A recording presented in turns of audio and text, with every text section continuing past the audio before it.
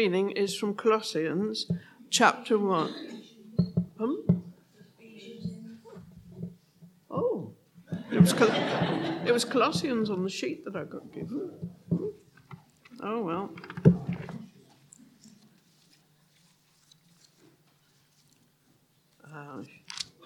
Oh, thank you. Right. Sorry about that. It's Ephesians 4, 7 to 13. Right. As a prisoner for the Lord, then, I urge you to live a life worthy of the calling you have received.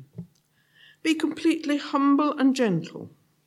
Be patient, bearing with one another in love. Make every effort to keep the unity of the Spirit through the bond of peace. There is one body and one Spirit, just as you were called to one hope when you were called, one Lord, one faith, one baptism, one God and Father of all, who is over all and through all and in all. But to each one of us, grace has been given as Christ apportioned it. This is why it says, when he ascended on high, he took many captives and gave gifts to his people. What does he ascended mean, except that he also descended to the lower earthly regions? He who descended is the very one who ascended higher than all the heavens in order to fill the whole universe. So, Christ himself gave the apostles, the prophets, the evangelists, the pastors and teachers to equip his people for works of service, so that the body of Christ may be built up until we all reach unity in the faith and in the knowledge of the Son of God, and become mature, attaining to the whole measure of the fullness of Christ. This is the word of the Lord. Thank you.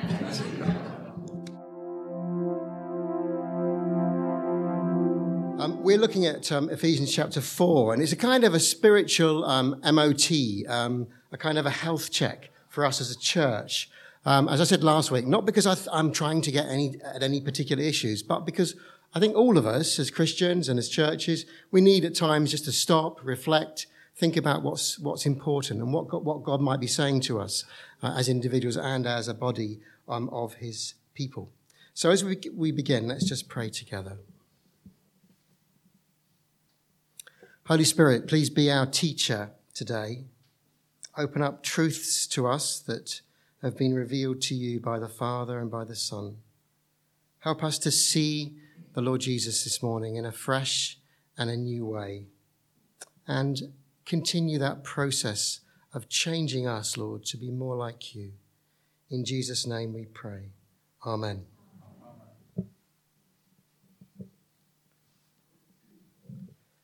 I'd like you to imagine in your mind a building site where a new palace is being built for the Queen.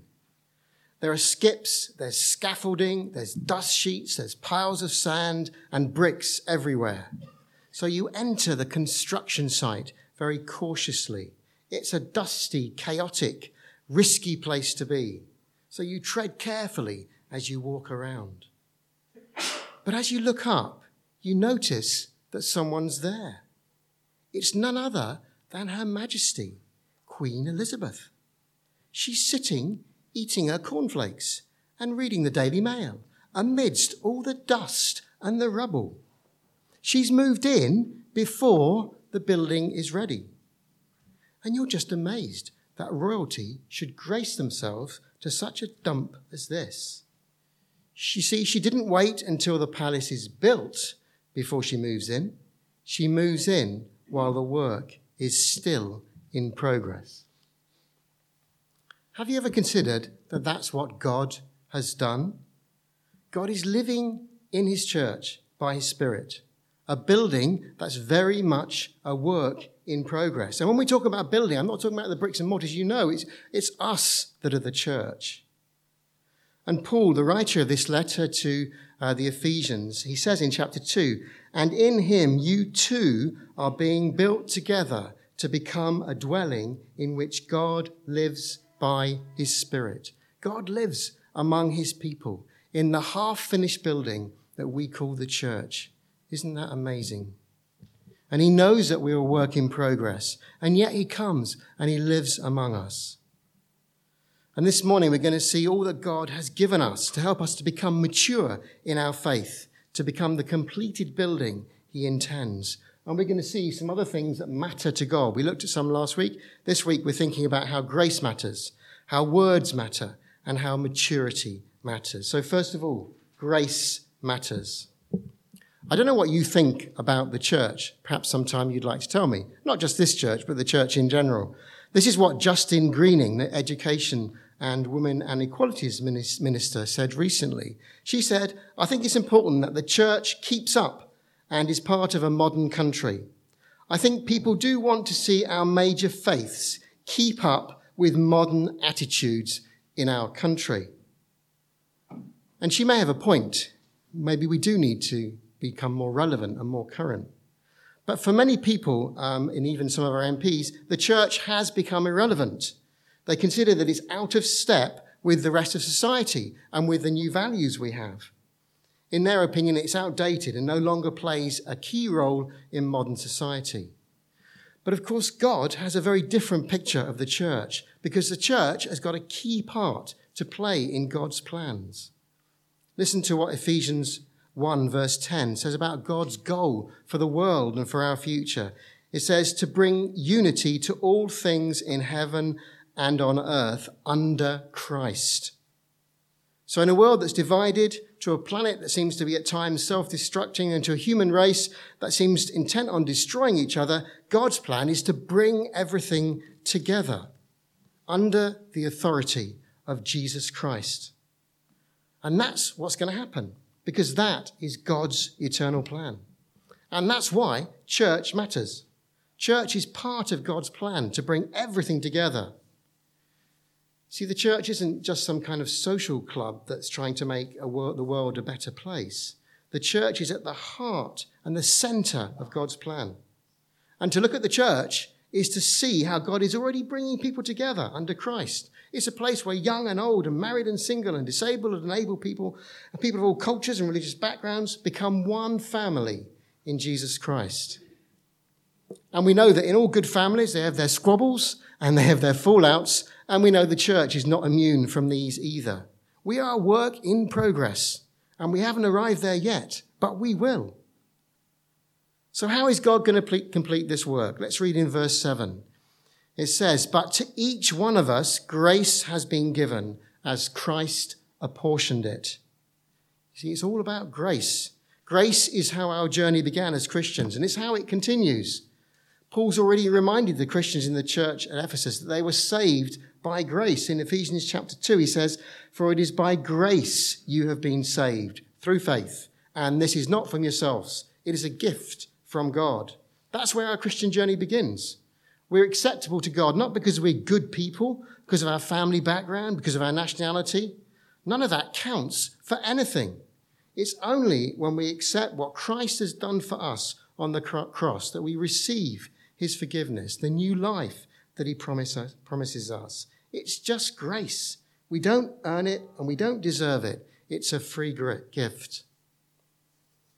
And grace means that God gives us everything that we need. He saved us by grace, and now we see it's by his grace that he enables us to serve one another. So if that's saving grace, then we're going to be now thinking about God's serving grace. And we read in verse 7, to each one of us, grace has been given.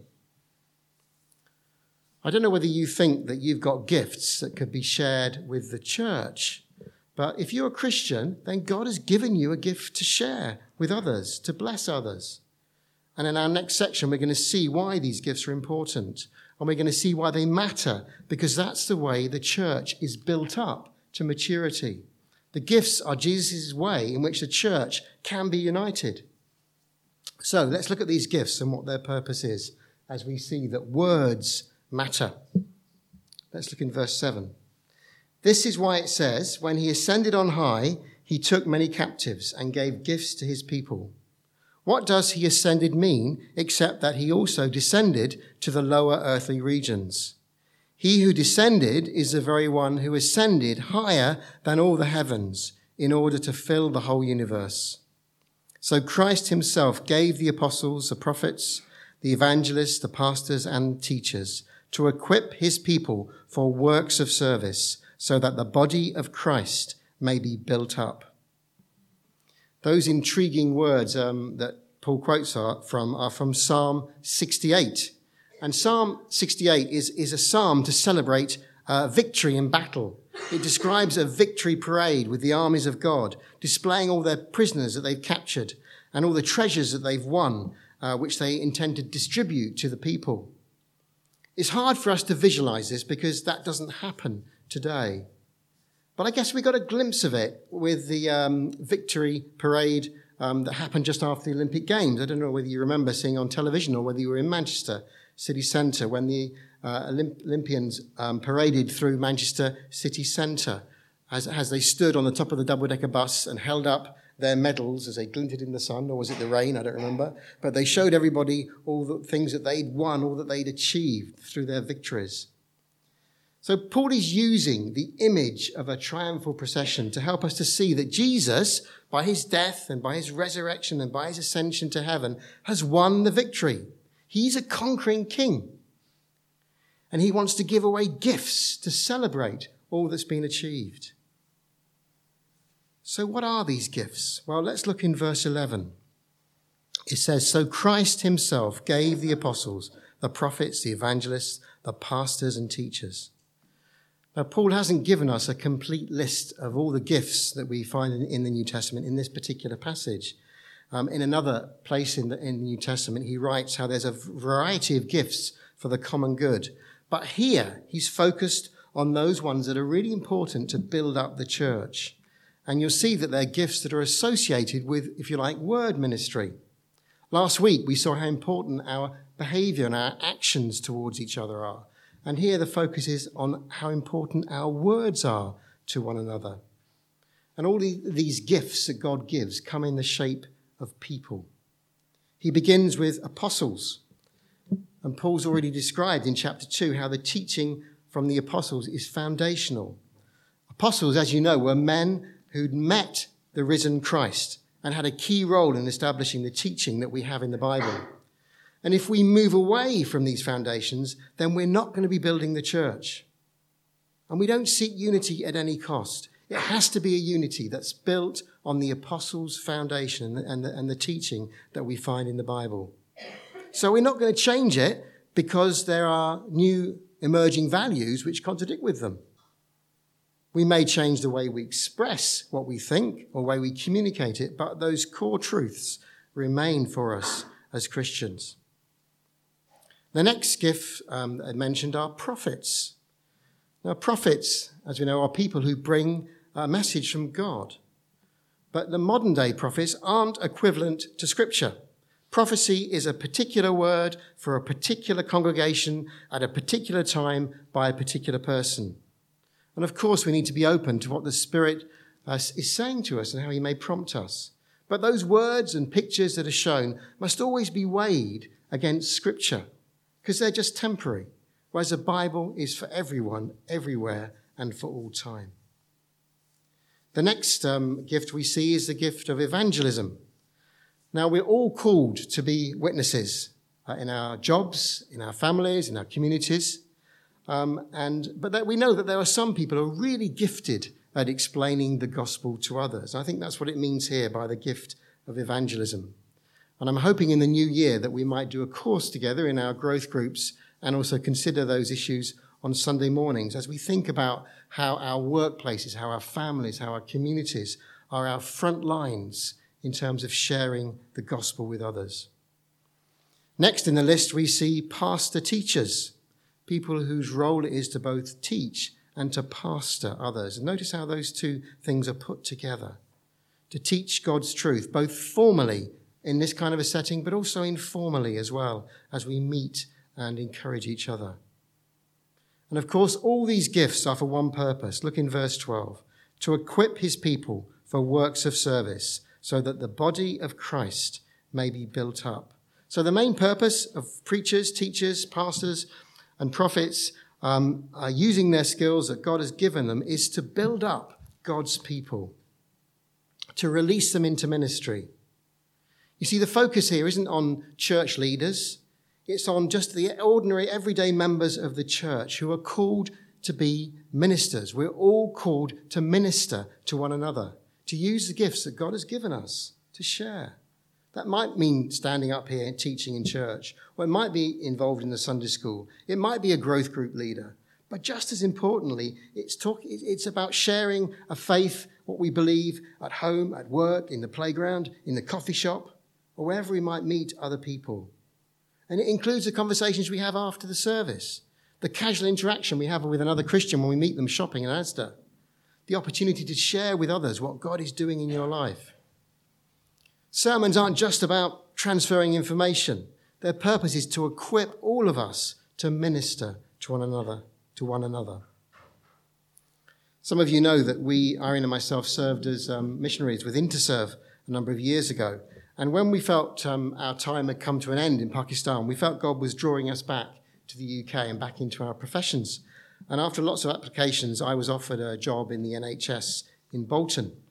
And we had 2 weeks to find somewhere to live before the kids needed to start school.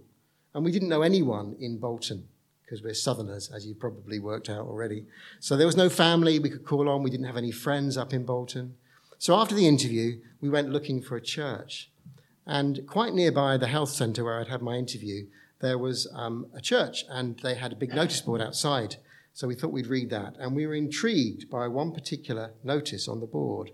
It said, the ministers, all the congregation, assisted by the vicar. And we thought, yeah, that's the kind of church we want to be part of. So we banged on the vicar's door. He invited us in. He offered us a brew. We had no idea what a brew was, but learned it was a cup of tea later on. And we explained our situation and explained where we'd come from, and I just got a job. We needed to find somewhere to live. And before we'd driven home and got back to Worthing in Sussex, where we were staying with my mother, he'd arranged for a lady in the church who had a large house to accommodate us until we found somewhere to live. And she was happy to do this. The vicar knew this lady had the gift of hospitality.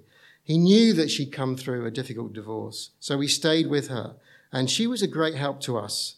And we encouraged her. I think we did anyway. And the best bit about all of this is my new manager in the NHS knew our dilemma. They knew we needed to find somewhere to live quickly. And when I told her about the generosity of people from this local church, she was just amazed.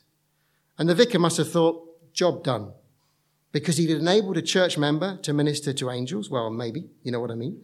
And the church was built up, encouraged, and those outside the church looked on and thought, these people, they really love each other. So Christ has given us gifts to share with one another so that the body of Christ may be built up. So the question is, are you using the gift that God has given you? Finally, the third thing that matters in this passage is maturity matters. So we're going to go back onto our building site. It's crowded and it's congested, but the right people are there. There are brickies, plasterers, electricians, plumbers, surveyors, foremen, and they've all got a role to play to complete the work that's been started. And that's just like the church. God's given us the gifts that the whole church needs to get the job done. And in our final verse, we get to see what the goal is. Until we all reach unity in the faith and in the knowledge of the Son of God and become mature, attaining to the whole measure of the fullness of Christ. So the work continues until we become mature. How will that happen? As we reach unity in the faith and grow in our knowledge of Jesus, the Son of God. And the growth that Paul's talking about is both individually and us together as his body.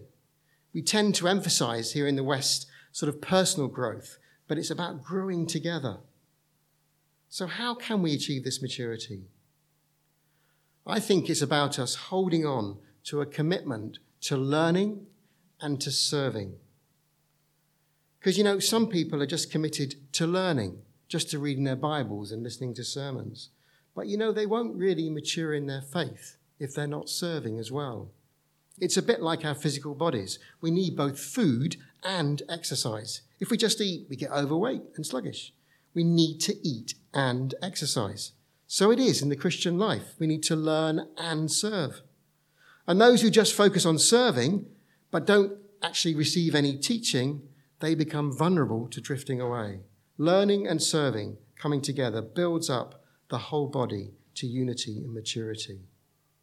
So if you think you haven't quite got the balance right, then talk to your growth leader or come and talk to one of the wardens or to myself, and we can see how you can get more involved in the life of the church here. So this is the apostles' vision for the church. It's a place where there's humility, gentleness, patience, and bearing with one another. We saw that last week. But it's also a place that we strive for unity in our faith as we celebrate the oneness that we have in Christ. It's a place where there's a diversity of people and a diversity of gifts where we serve one another. Finally, one last story to share with you to help us as we think about what the church is all about. There's one preacher that tells a story of how church is a bit like a football match. There are a small number of players on the pitch and they're frantically running around. They're under pressure. They look like they all need a rest. While up in the stands, the spectators are watching. Sometimes they're cheering, sometimes they're chunnering. But they're passive, and some look like they could do with a bit of exercise. 22 players on the pitch and lots of people looking on. You know what? Church was never intended to be like that. So if you're a member of the church family, then you need to be on the pitch because you've got a part to play. And God has given you a gift to share. May each one of us know God's grace in our lives. May each one of us know that he's called us to be a minister, to minister to one another. And together, may we strive for maturity in Christ. Let's pray together.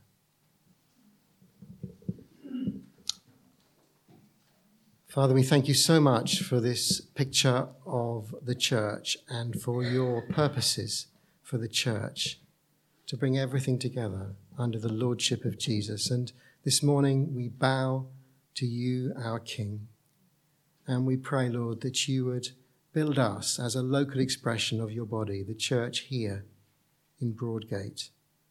Lord, help us to be committed to one another, to serve one another, to use the gifts that you've given us, to be committed to hearing from your word, to serving you, that we might grow in faith and love and unity, and may be effective for you in reaching our communities, whether they be around this church or further afield. So we commit ourselves now to you, Lord Jesus. Amen.